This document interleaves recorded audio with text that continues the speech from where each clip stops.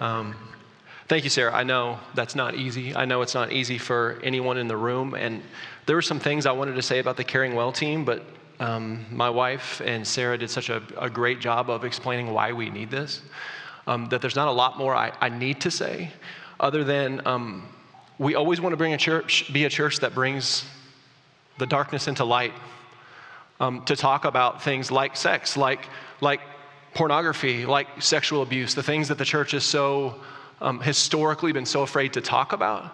We've got to be able to talk about those things. One thing that really struck me is not only statistics, but even in our city, one of the organizations that we're trying to work with and do training with and learn from said that no other churches had ever approached them except for one. They said that one did, right? But it wasn't in our county. And I'm not bashing other churches, right? But that just shows how badly we need this awareness of this to grow, of the darkness that comes with this.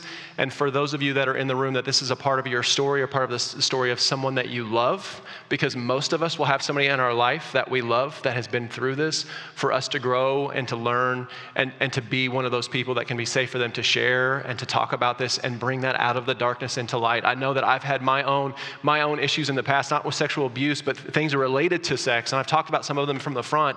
And even in that, I wasn't abused, and it still felt so enslaving, so much shame, so much guilt, and we need to be a part of that brings healing to that. And so thank you again for laying out so beautifully why we need this. Please come to people. You can come to me, but people like Sarah, like my wife, like the Caring Well team, who want to support you and love you no matter what your story is, and help you to walk through it. And so today, for my part, the Caring Well team asked me to preach. I was gonna preach, right? But asked me to preach today. And here's what I want to do today. I want to point us all to Jesus. I know a lot of you are shocked by that, right? That's what we want to do every week. That seems kind of obvious, but here's the reality. As much as I'm asking all of you to do the same, I'm counting on the Caring Well team to help us learn and to help us grow and to help to train us and help to create an environment at Freshwater that's safe for those who have been abused, not just to tell their story, but to grow. Right? To thrive, to have hope in Jesus Christ. We want to be a place that loves all people well. And in particular, if we want to do ministry on the north side of Springfield, this is something that we have to be better at, church. This is something that we have to grow at. This is something that we have to be very aware of. Because something I even said to somebody before the service was, I thought I understood this until the last year.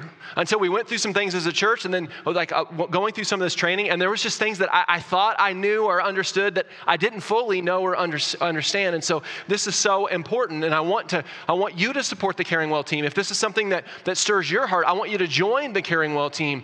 But all of that training and all of that is so good, but in the end, all of the advice, all of the training, all of the growth, in the end, Jesus is still our cornerstone. And I know the Caring Well team would absolutely agree that. My wife said that, Sarah said that, that is our cornerstone. That is the foundation. That's the thing that we want to point to. And so that's what I want to talk about today, how Jesus brings hope into this more than anything else. Now, saying that, let me be clear before I move on. And I'm so glad Sarah touched on this in her testimony. If someone is willing to open up to you about the abuse, whether it's emotional or physical or sexual, whatever kind of abuse it is, I just want to be clear, church. Our first response is to listen. It's for that person to know that they are heard. When I went through the training, I didn't realize that on almost every occasion, someone who's been through sexual abuse doesn't just lay it out the first time. They'll just throw out a tiny little question or a tiny little hint to see if you are safe, to see if you're going to tell them all about themselves or if you're actually going to hear them and listen to their story. They're testing you to see if you're trustworthy to walk through this in a safe way. And so the first thing we do, church, is listen. We don't try, when they say something and that clicks something in our brain, try to tell them that all the way that Jesus is the answer to that, right? That's not our immediate response. Jesus is the answer because of this, this, and this, and this, and this, so I have hope. No, we listen. And we recognize that this is complicated and it's long term. And there's not always easy answers. But in the end, we can have hope even walking through it with them if this is not a part of our story, because we know Jesus is the answer. He is our hope. So ultimately, when they've trusted us, when we've walked through it with them, when we've taken our time to listen, Jesus is the hope that we point to every time, because he is our peace. He is what we trust in for our hope. But not only that, the other thing I want to point us to today as we walk through some passages is that not only is he our hope, but we have a high priest in Jesus Christ that understands. He understands. No matter what you've been through, we can turn to him and we can truly trust him because he's not just our Lord, which is enough, right? He's God. He's our King. He's our Lord. That's enough. But we also can turn to him because he understands our pain. He understands our suffering. And so by the end of my part today, I just want us to clearly see that loving the oppressed, loving the abused isn't just something that Jesus did, and he did do that. And because he did that, therefore it's something that we should do too, but it was literally a part of his mission on the earth.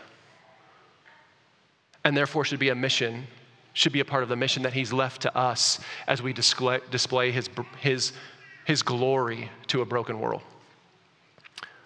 And so with that, go ahead and open your Bibles and turn to Luke 4. Luke chapter 4. And let me give you a little context of Luke chapter 4 as you're turning there. In Luke 4, Jesus has already started his ministry. He's been going around. He's already done some things that's blown some people away. And in the midst of that, he comes back home to Nazareth, to his hometown. If you remember the story, we're not going to get to it today. Remember in Nazareth where they didn't accept him because they knew him as the carpenter's son, not as the Messiah, but that's a sermon for another day. And so what's actually happening in our passage today, it's the day of worship, the Sabbath day. And it was common in the synagogue at church for them to come, they would have people read scripture. And so they give Jesus some scripture to read from the book of Isaiah, from the prophet Isaiah, which was actually a prophecy about who the Messiah was going to be. And so the fact that they gave Jesus this passage to read from Isaiah and he stood up and read it was a pretty common thing to do in a synagogue on Sabbath day. What wasn't common was Jesus' response to the reading of the text. And so in Luke chapter 4, we're going to just read a few verses in Luke 4, verses 16 through 21. Luke 4, 16 through 21. And he, Jesus, came to Nazareth, where he had been brought up. And as was his custom, he went to the synagogue on the Sabbath day, and he stood up to read. And the scroll of the prophet Isaiah was given to him. He unrolled the scroll and found the place where it was written, "The Spirit of the Lord is upon me, because he has anointed me to proclaim good news to the poor. He has sent me to proclaim liberty to the captives and recovering of sight to the blind, to set at liberty those who are oppressed, to proclaim the year of the Lord's favor." And he rolled up the scroll and gave it back to the attendant and sat down. And the eyes of all in the synagogue were fixed on him. And he began to say to them, "Today this scripture has been fulfilled in your hearing." Now, considering, especially if you've been with us, considering we've been walking through the Gospel of John, when Jesus says the Spirit of the Lord is upon me and that he has been anointed, when he reads that, we know exactly what he means. He's claiming this is him. Today this has been fulfilled in me. And so when he says, he's saying the Spirit of the Lord is upon me and I have been anointed, we know what that means because we walk in through John and John uses the same kind of language. He's claiming that this prophecy is fulfilled in him because he is the Christ. This is me. It's been fulfilled in me. But it's not just Jesus claiming to be Christ here, which is enough. I mean, that's a crazy claim in his hometown, in his synagogue, to claim, "I am the Messiah." But he's also proclaiming what the Christ will do, what he will do. He's proclaiming his mission here. And what does it say? That he'll bring good news to the poor. That he'll set at liberty the captives. That he's going to bring sight to the blind. And he's going to set those free who have been oppressed. And that through him, God's favor, God's blessing would come through him and through his mission in these things. So I want us to recognize first and foremost that what Jesus is talking about is primarily spiritual truths. You know what I mean by that? He's talking about that spiritual truths, that people who have been held captive by Satan and by sin and by evil, they are going to be set free, which is what Jesus Christ did on the cross for us, right? He died to set us free from the slavery of sin, from the slavery of evil. He says, I'm going to bring the good news to the poor. Like Jesus talks about this in the Beatitudes, that we are poor in spirit, right? Without Jesus Christ, we can't be saved. Without him intervening on our behalf, we're poor in spirit. We are not capable of the riches of Jesus Christ. So he opens up our hearts to believe and he rescues us and saves us. That's what it's primarily talking about. to set free those who have been oppressed, those who are oppressed by sin and death. Jesus came to conquer death through the resurrection, so we no longer have to be oppressed by the fear of death and the power of sin. He came to set us free, and obviously giving sight to the blind. We can't see without Jesus opening up our eyes to see. But the question comes, is this just spiritual truth? And to see clearly that it's not just spiritual truth, it's primarily spiritual truth. That's the most important thing. But we just look at Jesus' life to know that it's not just spiritual. It's literally practical. Because if you look at Jesus' life, he loved and spent time with the poor. He brought them the good news. We see in the book of Acts that people were literally, his disciples were literally set free from prison, set free from captivity and oppression. We see that he gave his life to invest in the oppressed, to invest in the outcast, the abused, and the broken, the cast aside. He brought spiritual and practical hope to the oppressed that are enslaved to the darkness in this world. People like Mary Magdalene, who had 7 demons. People like the outcast Samaritan woman who should have been his enemy, but was outcast even among the Samaritan people at the well. He invested in her. Like the officer's son, the Roman officer's son, who he should, again, another enemy, but he healed his son. Like the tax collector that everybody despised, hated, yet Jesus loved and served. And then another one, the leper, that because of his disease was literally cast out of society, was cast aside because of his disease, yet Jesus spent time with him, healed him, loved him. Other than his disciples, Jesus spent more time with the poor, the hurting, the oppressed, the abused than virtually anyone else. Because this was his mission that was given to him by the Father, to show the love of his Father to the world and display it to the least of these. Not primarily to the rich and powerful and those who had everything together, but the oppressed, the poor, the hurting, the broken, and abused. This is who Jesus spent most of his time with. Church, I want us to see clearly before we move on that this wasn't just Jesus' response to the brokenness around him. It was quite literally a part of his mission he was sent to fulfill and just who he is and was. And it's who we are called to be. Listen, loving the abused and the oppressed that we're focusing in on today is not something that we are supposed to do as Christians and followers of Christ. It's who in Christ we are supposed to be. Do you see the difference? It's not a box to check. It's that we love so deeply Jesus Christ primarily, but his love is so deeply rooted in us that we can't help but see the brokenness in our world and think, I need to step into that as Jesus stepped into that. Our mission, church, is to display the glory of God to the world through his son, Jesus Christ, and advance the gospel. That's who we are as a church, but that's who we are as the church, not just our church. And yes, here, the foundation of that, the foundational thing that we stand on is the truth of the gospel, the truth of who Jesus is, the truth of who the word says Jesus is. That is our foundation. That is the thing that we stand on. But even Jesus' own disciple, the disciple that Jesus loved, the one who wrote the book of John, in another book he wrote, 1 John says, let us not love in word or talk, but in deed and truth. Words are important. Truth is important, yes and amen, but without the deeds to go with it, to actually show practical love, we're not representing Christ and who he is and what he did. Jesus shows us that sharing the love of God with those who are oppressed and those who are abused in very tangible and practical ways is a part of displaying his gospel to the world. So, church, this is the foundation. Right? This is why we think something like caring well is so important and it's worth investing in because of what it points to. And why we need, all of us need to take time to think about this, to pray through this, to take this serious, and to let others help us grow in this. But here's what's going to happen. As we grow, and I know we're going to grow as a church. I've already seen it in our leadership team. You should have been at the meeting yesterday with our leaders. The leaders asked so many good questions, and we're so invested in the time. And let's be honest, nobody likes to give up their Saturday. But as I left there, I wasn't one of the leaders of it. I'm the pastor, right? But the Caring Well team led that. I walked out of that room thinking, man, this was so worthy of my time. This was such a good investment of my Saturday when, on Saturdays, you don't really want to go spend it at 4 hours at something like this. But I walked out thinking, I'm so glad I was here. And that's what I felt from your leaders. They're invested in this. And I think you're going to be invested in this as we move forward. And so we know this is the truth. We know this is the kind of thing that Jesus Christ did and he's calling us to. So how can we have confidence moving forward, knowing that this is our rock and our foundation?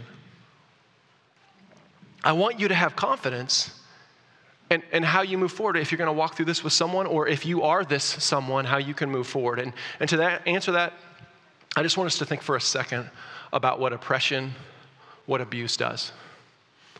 What oppression and abuse does. I read this in a book and it just hit me deeply. I hope it does you too. What abuse does is it takes what's good. It takes love and trust and sacrifice and support, and it twists those good things for evil. Think about that for a second. That's what people who groom other people and abuse other people do. They take these good things, trust, sacrifice, love, and they twist it for evil means. So instead of love, it's manipulation, and it's control, and it's using another person for your own means instead of supporting them and loving them. It just twists that. But what I want us to see so clearly today is the cross of Jesus Christ does the exact opposite of that. Do you know the cross was created by the Romans? It was created to be a form of terrible abuse. Now, I know we all know that Jesus Christ died on the cross and that the Romans killed people on a cross, but it wasn't just about killing people. They wanted to absolutely humiliate them, shame them, abuse them as they hung there naked on the cross. That's what it was designed for, emotional warfare.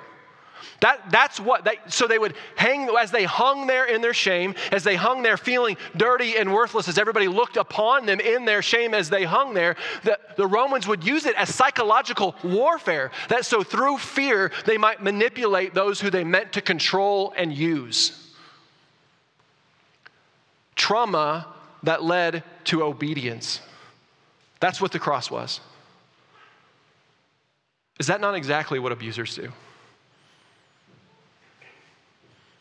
Use the shame, use the psychological and physical abuse to control and manipulate those who they want to rule over and use for their own means.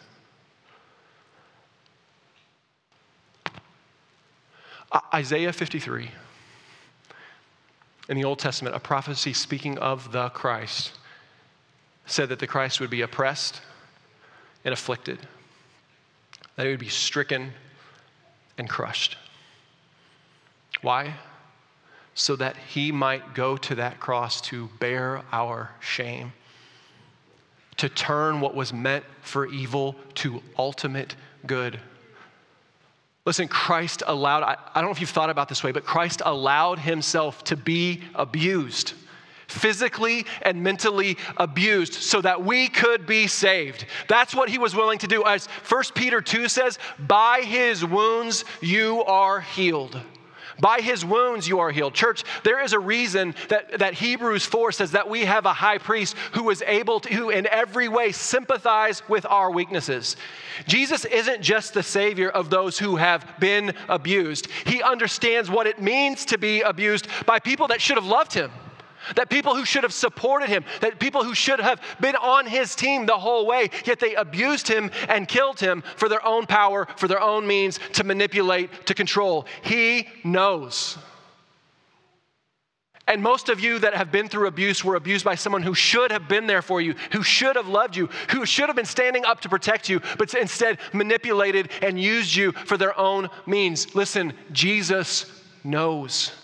More than anyone in this room, more than me, more than Sarah, more than anyone else, Jesus knows. That's why he's your hope.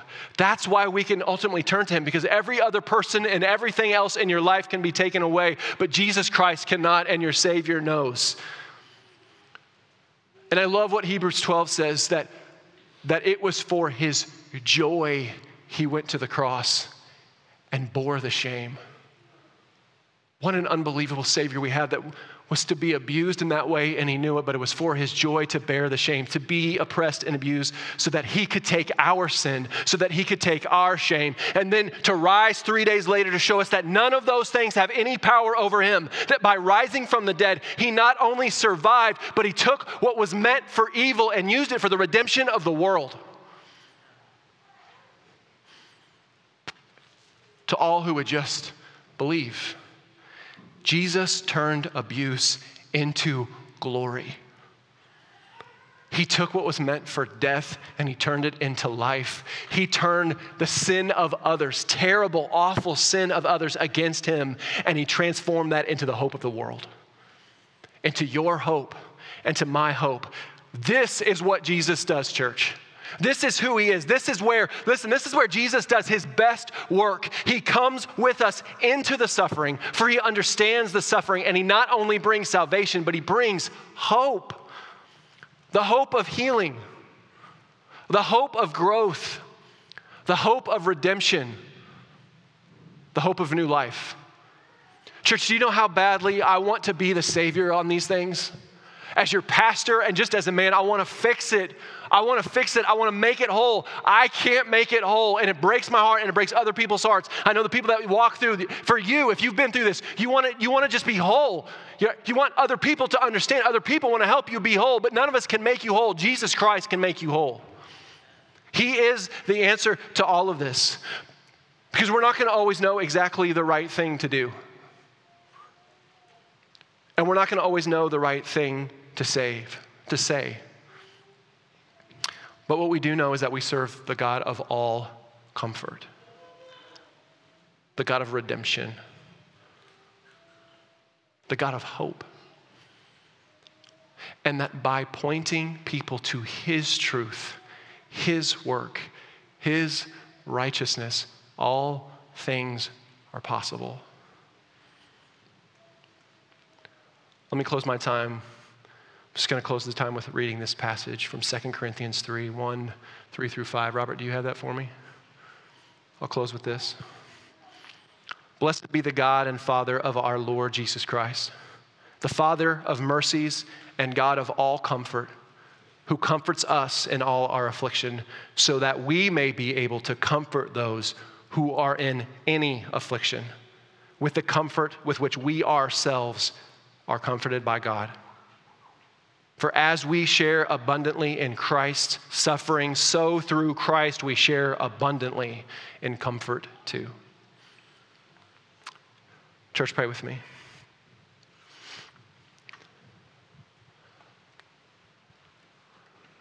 Oh, Father, I pray that this truth would just settle on all of us today. That you truly are our hope, our peace, not just for salvation. And God, we praise you for your plan and your work through your Son, Jesus, to bring us salvation. Help that truth to never grow old, that we have been redeemed, but that you're not just a God of salvation, but a God that came to walk through this with us so that we might know that you understand us. You're not some distant God on high, but a Savior who came for us, Emmanuel, God with us. God, help us to see how you turned abuse into glory and believe that can be true in our church, in our lives, and in our community. Help us be a people who love the oppressed and the abused and the afflicted as you did. To love them tangibly, practically, and then spiritually point them to you, the one who can truly heal. Help us not to be people who try to fix everything, but love people so well that we can patiently walk through it with them while you fix things. And for those of the room that have been through this before, God, you know better than anyone that this is not a one-time thing. This is a lifetime of healing and growth. But I pray that you would help them to hold on to the hope that one day we will all be fully redeemed in heaven, and sin will become untrue, and the abuse will be washed away, and all we'll have left is glory in your presence and fullness of joy and pleasures forevermore. And so until that day, help all of us to hold on to that is our reward, that is our inheritance, and one day it will all be true. But until that day, help us to hold on to you as our hope, as our strength, and as our peace. Jesus, we pray all these things in your name. Amen. Church, we thought this would be a good time to take part in communion, to remember right now what Jesus Christ did for us on the cross. And so if communion happens to be new to you, if you're newer to this church thing and it might seem kind of weird, it's a time that we remember what Jesus Christ did just before he went to the cross. When he sat down with his disciples and he said, hey, I want you to drink this wine, and when you do this, I want you to remember me and my blood that's going to be shed on your behalf. And then he passed the bread and he said, this bread is my body that's going to be broken on the cross on your behalf. Church, today of all days, I want us to remember what Jesus Christ did and to take our shame, to take our guilt, to take our sin to the Lord right now. Repent of whatever we need to repent of, because Jesus came to make you new, to make you whole, so that you could be forgiven. Don't make your sin and your shame and your guilt bigger than the cross. You take it to the cross, be redeemed, be renewed, be saved. Take that seriously. Reconcile. If there's people you need to reconcile, go reconcile with people to be whole. That's what God wants for you, to be whole. Shalom, all life, peace. But also, as we go to communion today, on this day in particular, remember that Jesus didn't just die to pay for your sin, yes and amen, and for his body to bear the punishment and the wrath of God for our sin, yes and amen. He did that not just to make you innocent before him, not guilty, yes and amen. But he also did that so that we might not lose hope, knowing that our Savior understands who was abused, to turn that into glory for all of us. That's why we say we're communion. This is something that we take serious, really serious, that we hold really high, but it's also a celebration within that, because what an amazing thing our Savior has done for us today. And so I'll say this too, if you're in here today and you're not a believer, listen, we love you. We are so glad that you're here. This is a safe place for you to ask any question that you have, to work through anything. We want you to know Jesus Christ as your Savior, but this is one of the most holy, one of the most important things that we do as Christians, and it's meant only for those who have made Jesus Christ their Lord and Savior. And so could you do us a favor today? Could you honor us by not taking communion if you're not confident that you're a believer? We won't pay attention. We're not going to be watching. We're not going to be looking around the room, but this is one of the most important things we do, just to honor us today. But if today's the day that you want to maybe confess Jesus Christ as your Savior or have that conversation, I would love to have that conversation with you. I'm going to take communion with my family, but we'll talk about it today. And if today is the day you're like, Jesus Christ is my Savior, I know it, I have confidence that I'll take communion with you. But otherwise, if you wouldn't partake today and honor us, we would thank you for it. Other than that, church, let's remember today, and let's celebrate today, and let's confess and repent today, so that Jesus Christ, no matter what we've been through, no matter what darkness we've walked through or that's been done to us, we know that Jesus Christ is the one who can make us whole. Communion's over here on the table. If you don't mind, just start from the back and then round to the front. And when we've worked through that, we'll stand up and worship together. But why don't you just go right now, if you're ready, whenever you're ready, you can just head right over to the communion table.